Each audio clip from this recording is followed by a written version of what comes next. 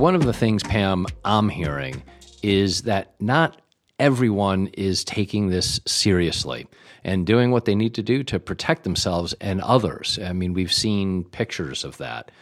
Why? Why don't people just do what they need to do? Chris, there is something called the intention behavior gap, which means that 50% of the time, we don't do the right thing, even though we know it is the right thing to do. Now, this is a pretty dangerous thing today when you think about the virus and the risks. So we have to increase the likelihood that more of us do the right thing.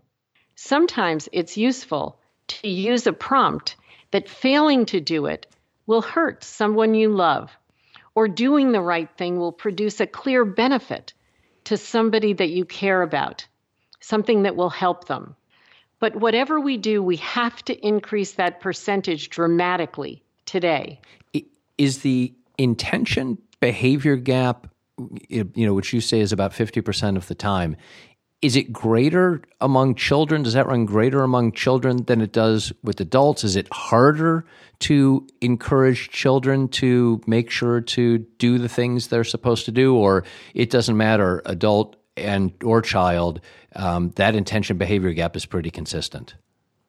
I think it's reasonable to conclude that you have to understand something about cause and effect to even understand the meaning of the intention behavior gap and to address it. So with very young children, some of the prompts might not be as useful. But this gap exists in adults and it exists in young people. Are there any tips that you can give parents? I know it's one of the things I'm struggling with is the balance.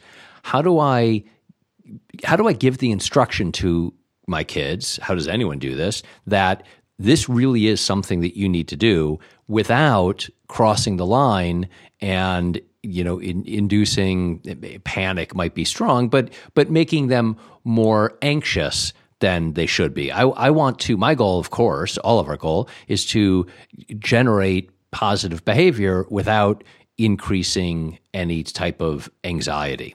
Any tips on how parents might do that? One of the things that I often think about is that kids are wiser and smarter than we often give them credit for being. And we're often telling them what to do.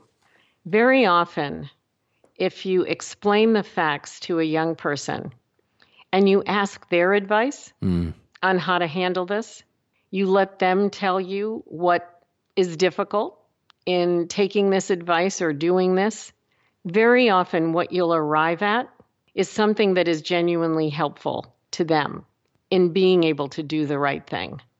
I think that just telling kids to do something, for some kids, maybe that works. But very often with young people, what you need to do is engage them in understanding why you're telling them what you're telling them, what its purpose is, and even getting their advice on what to do. So tell me what that would sound like. So if you were talking right now to the 7-year-old Chris or the 10-year-old Chris, what would that sound like? If I were talking to the 7-year-old Chris, I would start with, here's what we're all going to do in the family now. This is a change. I would explain the basic facts of what's going on, not to alarm them, but just to liken it to when somebody in the family has a cold or a flu and the kinds of precautions that we take. So I would try to normalize it. I wouldn't try to say that somehow or other this is a plague that is affecting us and that's why we have to do these things. These things are good things to do all the time. I would see if they have any questions. I would model it for them. I would prompt them because very often 7-year-olds are going to forget. So just assume that this is going to take prompting. There could be incentives for hand washing.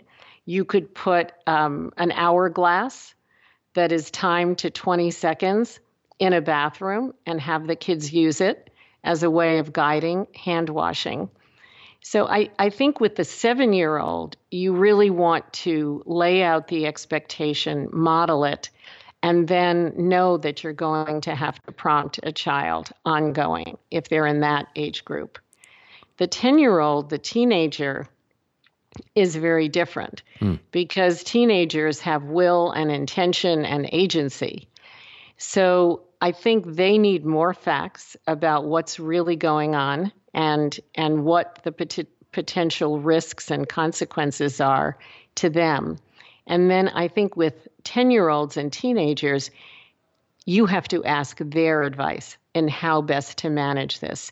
And if they have siblings, little siblings, engage them in helping a younger sibling to do the right thing.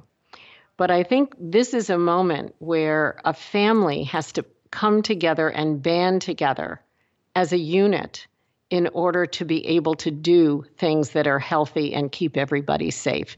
And they need to. It would be a good thing for them to feel a sense of responsibility to one another. That can't be bad for kids. And if I'm a parent who is nervous or anxious because I watch the news, I read the papers, I see what's coming across social feed, and I'm nervous. And all of a sudden I realize that my kid, maybe this is the 7-year-old kid or the 5-year-old kid, didn't wash his hands, didn't wash her hands, forgot to do it, didn't do it today.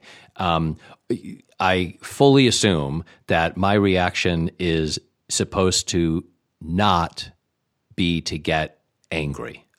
Not only wouldn't I do that, because all your anger will inspire is hurt and a sense of failure that they've let you down, they've disappointed you, or they're going to want to retaliate against you and prove that you're wrong. So there's no point in the anger. What you have to be is patiently persistent, so that they know that this isn't going away anytime soon, that this is a new normal for the family, that we've all got to do it, and they have to get with the program. And I think the patient persistence and enlisting them in helping others and in understanding that others are being more impacted even than them, I think all of those things are opportunities for kids to feel a sense of responsibility to someone other than themselves, to care about others, not just themselves, and to figure out how to be participants in solving something, either with their peers or within the family unit. Incredibly helpful. And what a great phrase, patiently persistent. That would seem to be guidance that could apply to all kinds of parenting, but certainly right now.